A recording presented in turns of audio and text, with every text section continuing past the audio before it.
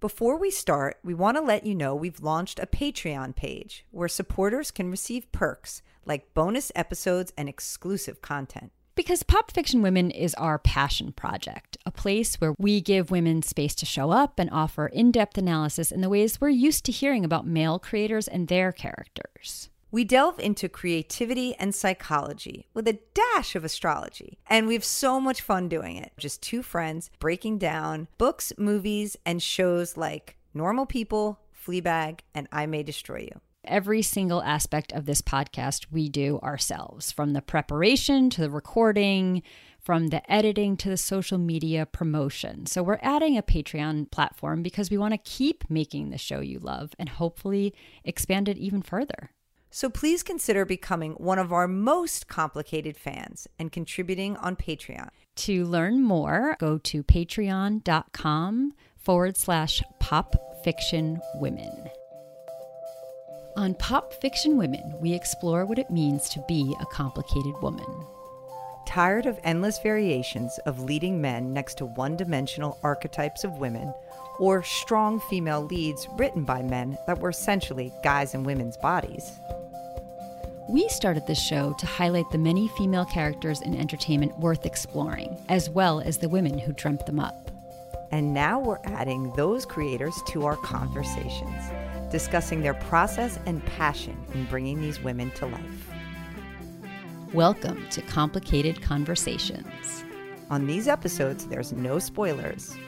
So come on, it's starting.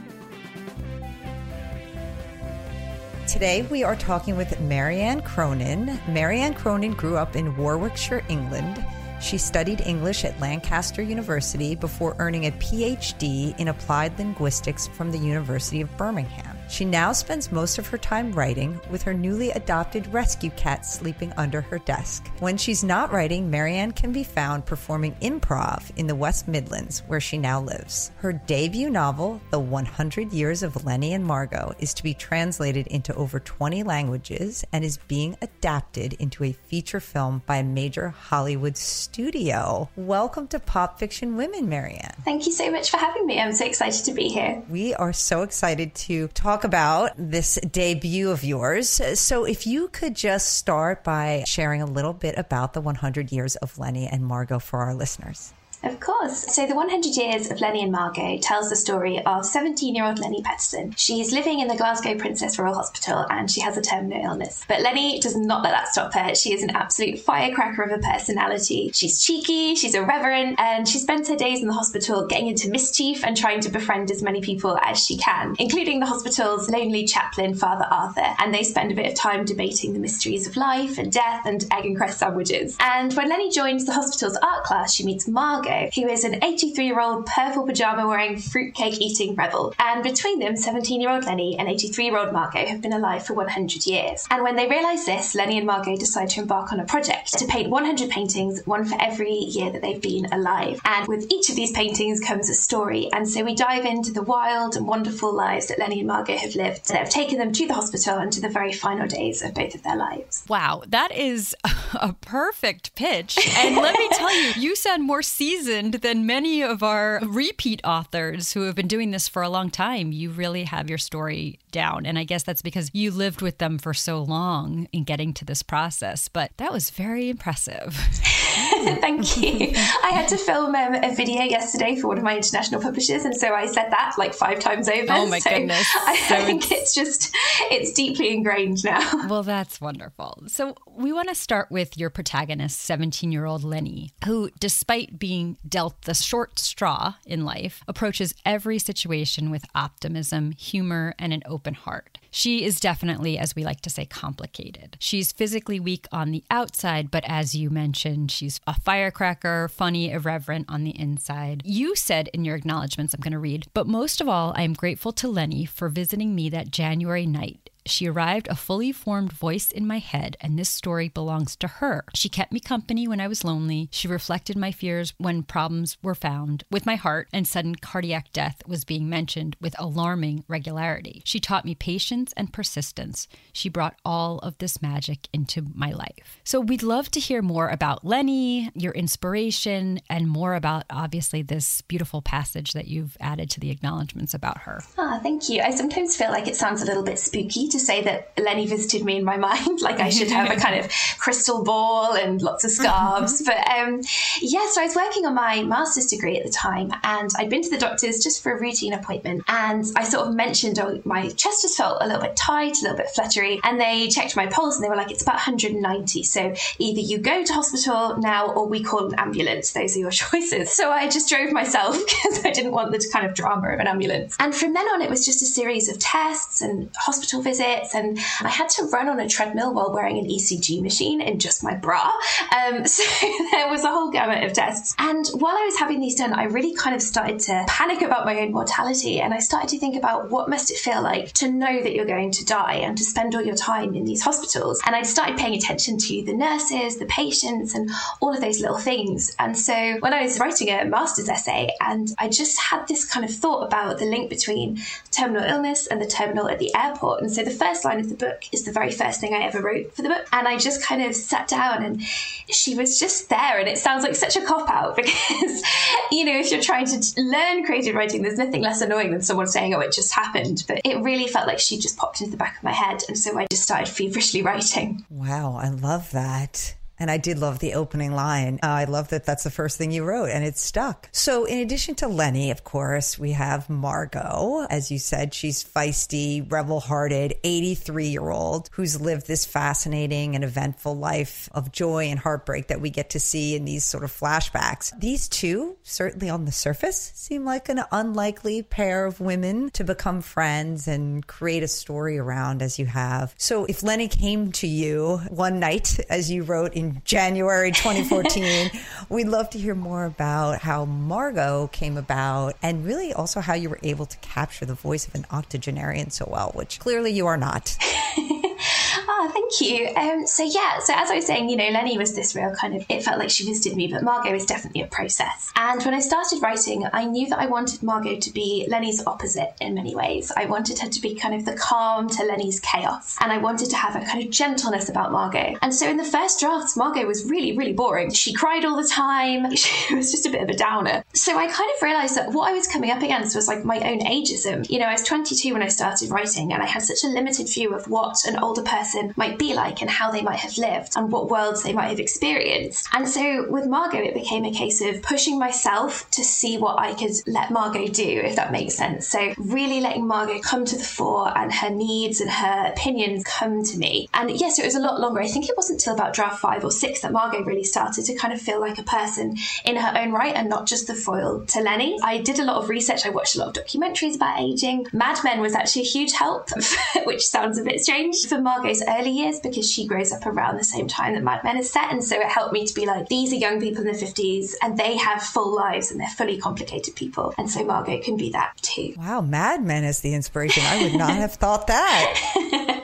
As Kate said, these two women are kind of an unlikely match, but their relationship is not defined by the difference in their age, but by the things they have in common. Obviously, one of them being facing life's scariest obstacle, death, but they also share a worldview, a sense of humor, and are both terminally ill. Finding comfort in friends is something that really resonates for us. We love a story of good female friendship. Tell us more about why you wanted to explore that bond instead of just making this Lenni story. I think for me, when we first meet Lenni, she's really lonely. She doesn't have any friends visiting. She doesn't have any family. And some of that is just through misfortune, and some of that is through Lenni's own machinations. Her father has tried to visit, and she's seen him kind of suffering at watching her suffering, and she's kind of sent him away and said, you go and live your life because there's no point just staying here and watching watching me die. And so for me, the whole book really is Lenni's journey from going from completely alone to creating a found family, so that by the end of the novel, she has not only Margot as this kind of maternal figure, but she has Father Arthur as a kind of paternal figure. She has Nunez, who is kind of a sister. And so for me, the book was always going to be about friendship. I knew from meeting Lenni, this lonely girl, that it was all about helping her find her people and find who she was meant to meet. And I think for me, friendship, especially female friendship, is one of those things that often we see in mainstream film as quite combative and conflictive and wrought with jealousy and backstabbing and all those kinds of things. And maybe I've just been really fortunate, but that's really not been my experience of friendship as I've grown up as an adult. And I think for me, Lenni and Margot are really just soulmates in a non-romantic sense.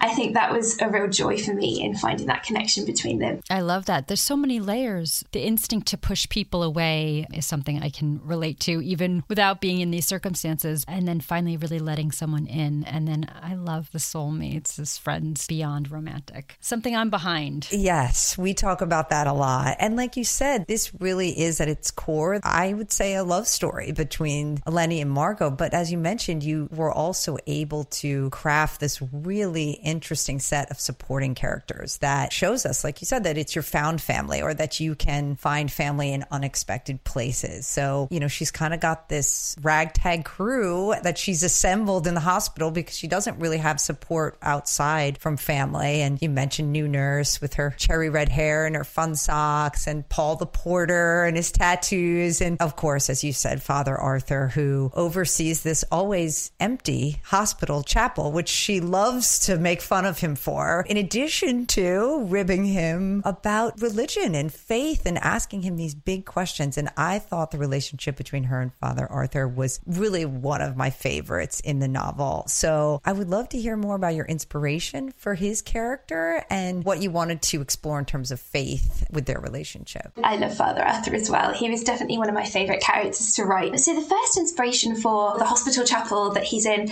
actually came from one of my own visits to a hospital chapel when I was visiting a relative, and another relative wanted to go and light a candle for them, and the chapel was completely empty, and there was just this older priest there, and it just had this real sense of complete loneliness. And I've never forgotten that image of this completely empty chapel. And so when I started writing with Lenni, I knew that because obviously she's so young and she's terminally ill, she would have all these really big questions about life and why is this happening to me, and is there a bigger plan? And so Father Arthur really developed as kind of the foil to all of her really cheeky questions and doubts. And Father Arthur was actually loosely inspired by a really good friend of mine. I met him at university, and when we started university, I'd spent my childhood, primary and secondary schooling, or first and high school, at Catholic school, but both of my parents are atheists. So I had this really confusing religious view. I had this kind of incredibly strict religious schooling, very chilled out, non-religious home life. And so I'd come out of school very like, what on earth do I believe? What's happening?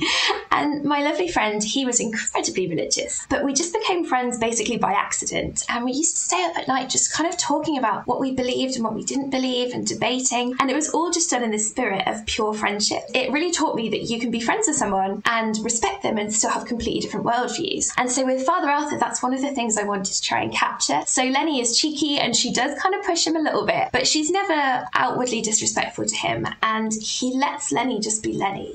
Father Arthur is like, come to me, come with these questions. I'm going to give back as good as I can, and I'm going to tell you my honest, true answers. And I think that's quite refreshing for a religious character. I've never met a religious person who was like that, but I'm sure there are plenty out there. And so for Lenni to find someone who will allow her to say, why is God doing this to me, and not judge her or lecture her, is so important in her kind of coming to terms with her diagnosis. I love that. I had similar circumstances. I went to Catholic school growing up, and my dad was maybe spiritual. My mom does not believe in anything. And they were just like, Catholic school's a good structure for you to start out in. And so I had that same questioning of what do I believe? At home and school is so vastly different. But I also just love the idea that Lenni seems to really put forth that the church should have like an audience, like a priest has to have an audience yes. to be meaningful. And that's just such a funny way to put it, because even though I've seen empty chapels all the time, or even a huge church you can go into in Manhattan and it will be almost empty during certain hours, just the idea that they're supposed to have this rock star kind of presence is what I thought of it. Or else they failed somehow. She's like, right, wants to start exactly. a campaign. You're bad at this. Exactly, to put like asses in the seats. And it's like, It's not really how it works, Lenni.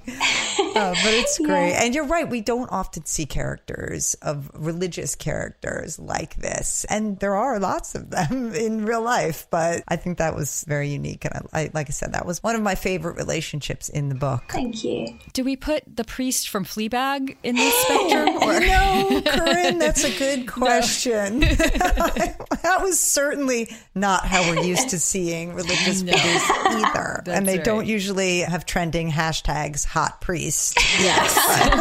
No, I think Arthur might be a little too old to be a hot priest. I think so.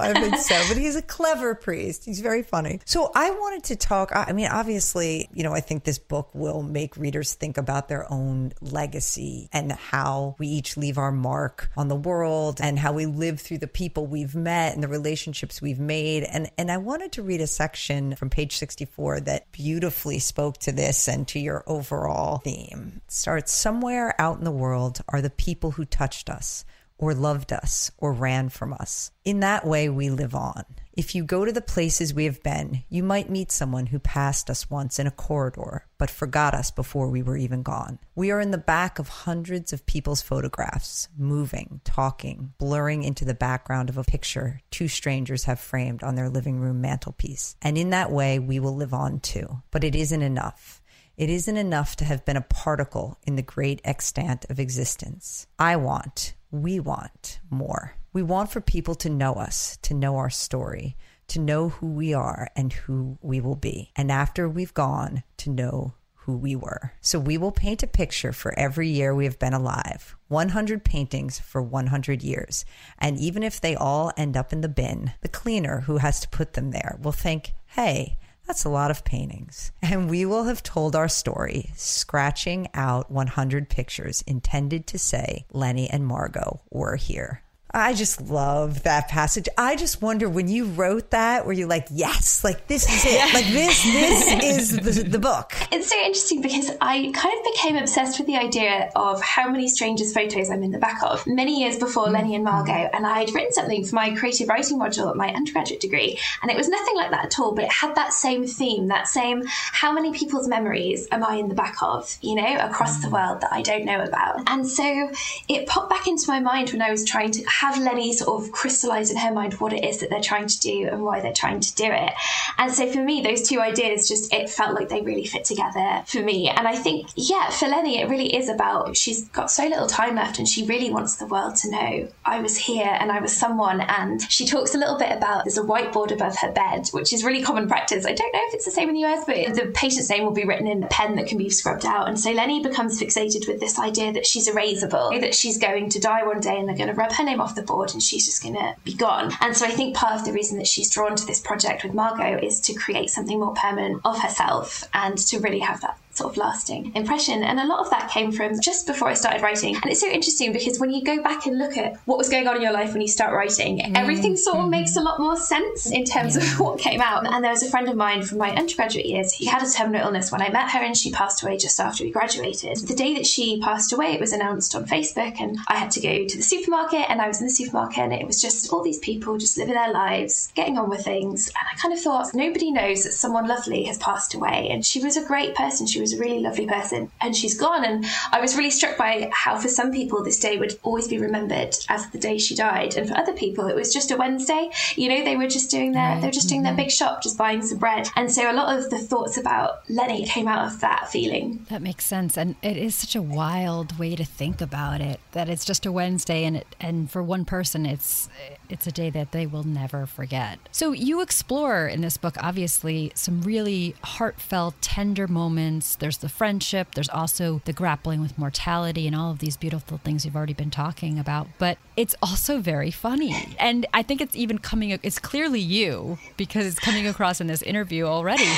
But you infuse Lenni and Margot with that same wit and sense of humor, and they both use humor to deflect and endure. It's not easy to pull off, so it's very impressive. And I understand you're a performer. You do improv and stand-up. Do you think that's how how you were able to infuse this into your characters. Yeah, I think so. And I think now that the book's been released in the UK, a lot of friends and family have said, oh, I can hear you in Lenni's voice. And for me, there's a trouble that if I give Lenni a compliment, I'm giving myself a compliment. So I kind of tend not to talk too much about that kind of connection, but there's definitely seeds of me within Lenni. Yeah, so I started doing improv comedy, and improv is one of those things where you either love it or hate it, I think. And for some people, they're just like, oh, don't talk to me about improv, how embarrassing. For other people, they're more, oh, okay, that might be fun. And the thing that improv taught me, and I started doing it just at night classes after work when I was about 3 or 4 drafts into Lenni and Margot, was it taught me to just let go a little bit. So, we'd do the scene in it, or I'd watch a scene in improv that was really funny, and then I'd be like, it's gone. We can never get this back. And I think a lot of the call to writing is about preserving, it's about preservation. Like, I write because I want to keep this thought, or I want to keep this memory, and I want to keep, it's all about keeping and hoarding thoughts and ideas. Whereas with improv, it's very much like giving everything your best shot and accepting that by the time it's finished, it's completely gone. So for me, improv really just taught me to just kind of throw more things at the page, and the book got a little bit quirkier as a result of that because I just went for it more. And I think just being around funny people through osmosis, you just soak up the kind of the rhythm, the dialogue, like I'm blessed to be around a lot of really funny people whose essences I like to think I've stolen.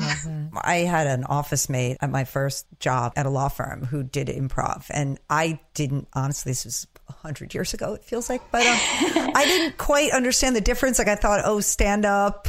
He's like, well, we're not necessarily funny. And I'm like, yeah, but so then I went to see a show and I was like, oh, this is a whole nother thing, meaning the way in which you have to feed off each other and be reactive. And like you said, create something in real time. It's amazing. It's very in the moment. Yes, very in the moment. And I can see what you're saying. If you kind of try to apply that to your writing, how you would get freer and quirkier and be more open to seeing where it would go, because that's what you have to do. I guess with improv too, it's also you have to trust who you're with. So much trust, yeah. And I think one of the first things that our tutor in improv taught us, so the first thing he said was the first rule is stop trying to be funny. And you could see it completely divide the minds of the group, because for some people it clicked, and for other people they were like, what? This is comedy improv. How is this possible? But honestly, the minute that we all stopped trying to be funny, it all became a lot funnier. And I think that was the same with my writing. Sort of once I stopped trying to make it sad and I just kind of really got into how Lenni would be feeling, it became a lot easier for the scenes that eventually other people have told me made them cry. But it was that not stop trying so hard that, that I really found helpful, which sounds paradoxical. Learning to dance is the same way. You have to learn the steps. You're being taught the steps, but at the same time, you're supposed to forget it. You can't be in your mind. You can't be in your head about it. Otherwise, it's just not going to work. Yeah, absolutely. And I would imagine it's nice to have the balance. I mean, writing is so solitary, and to then be able to do the improv, which, as we're saying, is so much about feeding off other people. It must give you a nice balance. Yeah, absolutely. And I was doing my PhD at the same time as writing Lenni and Margot, which again was very solitary, sitting in an office typing. And so I think those poor people at improv, I would kind of burst into the room like, humans, other humans, let me talk to you. Let me out. So, yeah. Oh my gosh. Well, so actually this leads nicely to my next question, which is about sort of your road to publication. As we said in your bio, and as you just mentioned, you were getting and got your PhD, and that was all happening when this visit from Lenni came to you. But then it was 7 years, you noted, where you immersed yourself in this world and this story. And we're always fascinated as writers ourselves to hear what those years look like for you. Obviously, you were doing a few things, then how the writing then evolved to getting your agent and getting your book deal. Yeah, it's such an interesting process. And I remember when I was writing, I just absorbed other writers' stories of how it worked. So I kind of love talking about it. So as you said, I started writing the book in 2014. So I was 22 at the time. And I wrote the first draft in about 6 months. And over those 6 months, I finished my master's and started my PhD. And then the PhD, I kind of looked around and was like, yikes, this is a lot of work and a lot of reading. And so I'd kind of spend my days staring at Word, and then I'd go home and like open Word and be like, no, not today, I can't. And so I think for me, it was that balancing of writing quite technical, analytical things, and then having the energy at the end of the day to write sort of more creatively. And so I sort of just very slowly kept plugging away after work, at the weekends. And around about 2016, 2017, I was like, right, it's ready. So I wrote my pitches to agents and I looked for agents online, and I sent the book out and everybody rejected it, and, like unanimously. And what was really strange was they all had more or less the exact same feedback. It's too melancholy. It gets really slow at the end. We need more happening in Margot's life. And I was like, this is like 5-6 agents all telling me the exact same thing. And I was like, nobody knows the market better than these people. So I was like, right, we're going to do this. So I stopped searching for an agent. I took the file. I put the Lenni chapters in one document. I put the Margot chapters in another. I completely split the book in half. And I basically just rewrote the whole thing from the beginning. Oh, wow. And so, which there were points in that where I would just look at it and be like, I think I've made it worse. Of course. Like, yeah. This might be the thing that breaks it. But that took about 2 and a bit years. And then by early 2019, I was ready to look for an agent. And that was how I ended up with my agent, Sue, in the UK. Wow. It's good that, first of all, that you got feedback from agents is amazing to begin with, and that it was useful feedback. But the fact that it was all consistent, it was great. Sometimes you get one saying one thing, one saying another, and then you're already questioning yourself. So, I mean, that was actually probably helpful that it was a unified message. Absolutely. I was so grateful for that feedback. And I think because academia is a world that turns on rejection, I'd already been hardened quite a lot to rejection. I got used to presenting at conferences and having people ask questions that fundamentally question your entire field. I just sort of got used to it. And so my agency was actually one of the agents who rejected it. And she'd said to me in her email, she said, keep in touch and let me know how you get on. And so about 2 years later, I just sent her a little email like, hello, I don't know if you remember me, Lenni and Margot. And I was like, but I went away and here it is. And within a few days, I was in London meeting her and she was like, I want this book. You know, it's one of those things where I'm so grateful to her that she said keep in touch, and I'm so grateful for the feedback of her and the other agents. And it's such an unusual route into being agented. I just expected her to not remember me or to be like, oh God, she came back. I was just Exactly. you know? No, that's a no again. She's here. Yeah. During that time, were you convinced, like, this is something I have to do? I have to publish this book? Because you do have a lot of things going on. It doesn't seem, I mean, how invested were you in any one of them or all of them? I think I've always been one of those people that has, it might be the Catholic upbringing, but I always sort of think everything I'm doing is terrible. So I kind of had this plan that once I got to 100 rejections, I would just self-publish. And that's not to say self-publishing is ever a last resort, because for a lot of people, it's the first choice and it's the right choice. But for me, Right. that was a plan that I had, 100 years, 100 rejections, and I'll just, I'll publish it by myself. And I think for me, the first time I knew that it was maybe something, it was I'd given the first draft to my sisters, and I have 2 younger sisters, and they're both quite, tough isn't quite the right word, but they're hard people to make cry. And they both messaged me having read the ending, and they were like, one of them was crying at the university library, the other was crying in her bed. And they both said, you've made me cry. And so that was the first time I thought, like, I made someone feel something with these words that I've written down. Maybe there's something to this, maybe there's something here. And that really, bless my sisters for doing that for me, really kept me going. That is great. I love that. And that's just something we hear across the board. It's the little things. You have to hold on to those little things because it can be a really long and tough journey,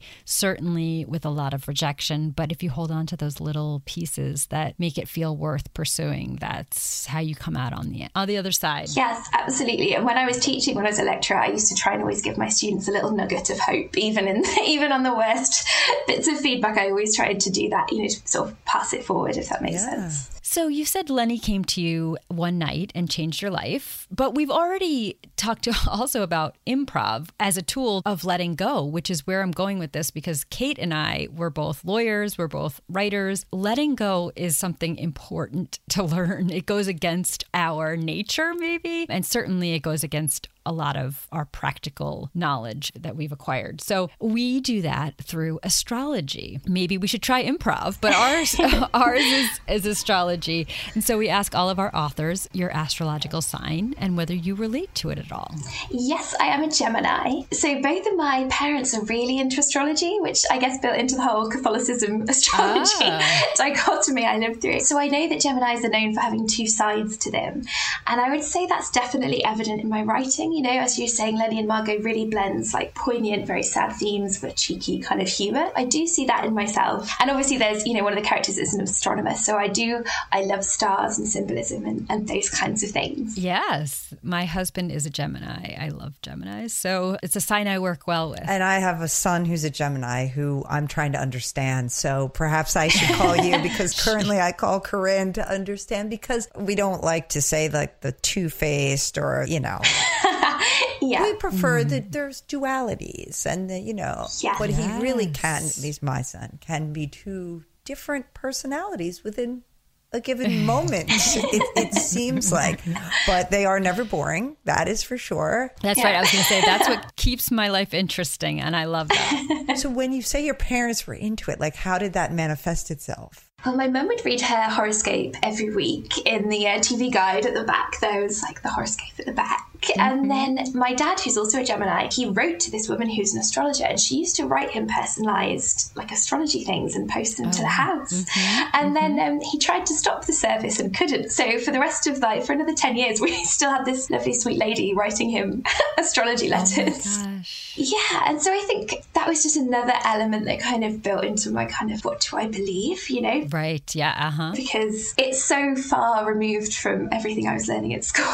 Catholicism, sure. Exactly. Yeah, slightly different. So, really interesting. Oh my. And I kind of became obsessed with the idea that I have two handwriting styles. I have a really bubbly kind of rounded one, and I have a very neat joined up one. And I became obsessed with the idea that that's because I'm a Gemini, and that's my two sides, my kind of comic and my serious side. I think so. I could see that. Yeah. I like that. Well, we are fire signs over here. We're Leo and Aries. So, I did want to, of course, ask you about the adaptation that I understand that the 100 Years of Lenni and Margot is being adapted into a feature film by Sony Columbia Pictures. So, of course, we need to hear more about that.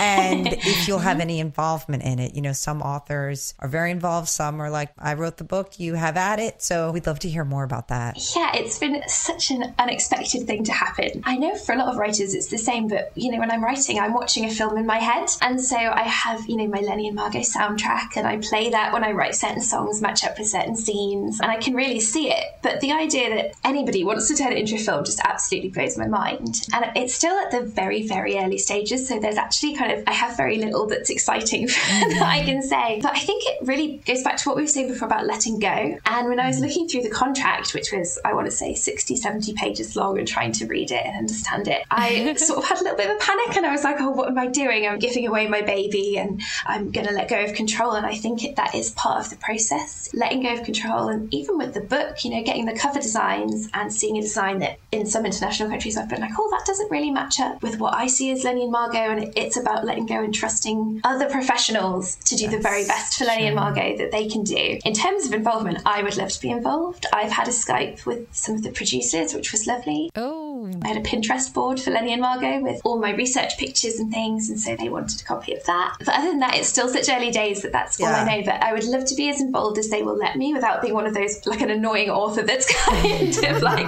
no, this is how her hair should be, or this is how this should be. And my partner and I joke, because obviously it's an American company, that maybe Lenni and Margot will become like ranch owners, and it'll be set in Texas, and I've got to let go and just let them. Yeah, well, that's hard, but Celeste Ng said about Little Fires that the good thing is that story, the book you wrote, will always be there, right? Like it always remains its own thing, and then whatever they do with it after is another thing, right? Which oftentimes, as we've seen from so many really well done adaptations, is a equally amazing thing. Right, second life. Yeah, but it is hard. Yeah, one of my friends said to me, you have to think of it as an interpretation. Yes. It's an interpretation of your words. It's not a canon, this is what you wrote, and you've got to let it breathe a little bit, if that makes sense. Yes, yeah. And it'll get more exposure for your book. I don't know, I kind of like the idea of people being like, oh, the book's so much better. And you're like, thank you. That's true. So we wanted to wrap up by asking you some things that you're loving right now. Books, TV shows, movies, people. One of our favorite things from this show is just going down rabbit holes of creators and content that we just love. And we were curious if you had anything to share. Yeah, absolutely. I'm so lucky. And I didn't know this was a thing that happens when you become an author, that they start sending you books. I I can finally afford books and they're sending them to me for free. I just read Great Circle by Maggie Shipstead, and it just absolutely blew me away. It was just the most gorgeous book, and it's a lovely read. And I also read If I Had Your Face by Frances Cha a few weeks ago, which was again a gorgeous read. And Read at the Bone by Jacqueline Woodson, which has been out for a little while now, but again, set in New York and just gorgeous. And I've just finished How the One-Armed Sister Sweeps Her House by Cherry Jones. Oh, I haven't heard of that. It's set in a fictional town in Barbados, and it's about a young woman living in a domestic violence situation set against a very wealthy woman living in a tourist area. And it's just blew me away. It's a little bit of tough going, I would say. So, you know, some trigger warnings, but it was absolutely gorgeous. Profound. Yeah, absolutely. I love that. I'm much more of a TV than a film person, and I don't know if that says anything about me, but... TV's just so good right now. I think everyone is right now. Yeah, I think it's the ability on lockdown here to just binge through something is quite a nice investment. And Shrill, I've just watched seasons 1 and 2 of Shrill with A.D. Bryant. And the third season, I know, has just come out in the US, but hopefully in the UK soon. And I'm actually a massive fan of SNL. We can't get it here, so like I watch all the clips on YouTube. Oh my gosh. Okay. I didn't know you couldn't get it there. Okay. I loved the driver's license parody. Did you see that one? Yes. Very so funny. good. A bunch of guys around a pool table singing an 18-year-old's like power ballad. It was cracked me up. That's a good one. Every Sunday morning, I'm like, right, what was SNL? And I go through every clip and like watch them. And Schitt's Creek as well, I just got into because it's been put on Netflix here. And I think I tend to lean towards comedies more than dramas. And I don't know if that's because the world's a little weak right now and I kind of need a bit of a lift. And there's a show here called Derry Girls, which I would definitely recommend to Cronin as a fellow Catholic school student. Okay. And it's an Irish comedy series, and it's got the young girl who is a key role in Bridgerton. I won't say who she plays in Bridgerton, but she is an important person in Bridgerton. Okay. It's an Irish produced series, and it's about a group of Catholic school students living in Northern Ireland during the crisis, during the Troubles. they call it the Troubles, don't they? And it's so interesting because it's all the 90s teenage drama set against the context of just having soldiers kind of get on their bus and check for bombs and so on. And it's a comedy, and it's just 10 out of 10. Oh, I gotta check this out. That's fantastic. Really good. That's Derry Girls. DERRY. Yes. Yeah. And then how about your writing? Are you working on another book or anything you can share on that? Yes, I'm so lucky that my deal here in the UK was a 2-book deal, which has just brought me so much peace and has just been such an incredible privilege. And I think this is because of the whole PhD while writing thing, but I've been writing 3 books at the same time. And I think it's just that my brain likes to have multiple projects to kind of switch between, rather than having all my eggs in one basket. It's a Gemini. Yeah. Yes. But also, I'm not a Gemini, and I'm the same way. I need that kind of multiple outlets, for sure. Yeah, almost like a backup plan, and it just kind of keeps my creative energy kind of ticking over. So I finished one, and I got to the end, and classic me, kind of like doubting myself. I was like, ooh, I don't know about this. So I've sent it to my agent to have a look over and just kind of be like, is this just the ramblings of a woman whose country has been on lockdown for the last 6 months? Is it going to be very obvious that I needed to go outside and see some fresh air and, you know, those kinds of things? But yes, wow. But yeah, I'm loving it. So 3 novels. Yes. So one of them will be out at some point, or more than one. Fingers crossed. Yes, I could get myself a like Gemini alter ego pen name and sort of just start, you know, do different genres. Yes. Oh my gosh, that's amazing. Well, this has been such a treat. Thank you so much. We love this. I'm holding it up against beautiful cover. You should be very excited. I think there's a lot of big things coming your way. Clearly. I mean, she's already experiencing them. The 100 Years of Lenni and Margot is out. Now we'll be holding this episode.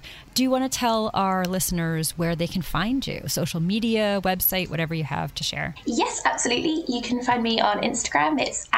It's Marianne Cronin. And on Twitter, we couldn't fit my name in, so it's @mcronin. And you can find all my updates of releases, pictures I take holding up my book, trying to get my face in and into the square with the book, and many, many pictures of my little cat called Puffin. I was going to say, don't forget the cat. Yes. My little angel. But yeah, thank you so much for having me. Oh, thank you. Thank you, and best of luck. This has been Pop Fiction Women with Corinne and Kate. If you enjoyed this show, please tell the complicated women in your life. And the men who love them. Yes, tell them to listen. And then to follow on Spotify or review and subscribe on Apple Podcasts. And of course, share on social media. Tag us with your favorite books, TV shows, and movies starring complicated women on Facebook and Instagram at Pop Fiction Women or on Twitter at pop_women. For more coverage of the women you love or to find out if you qualify as a complicated woman, go to popfictionwomen.com. And keep it complicated.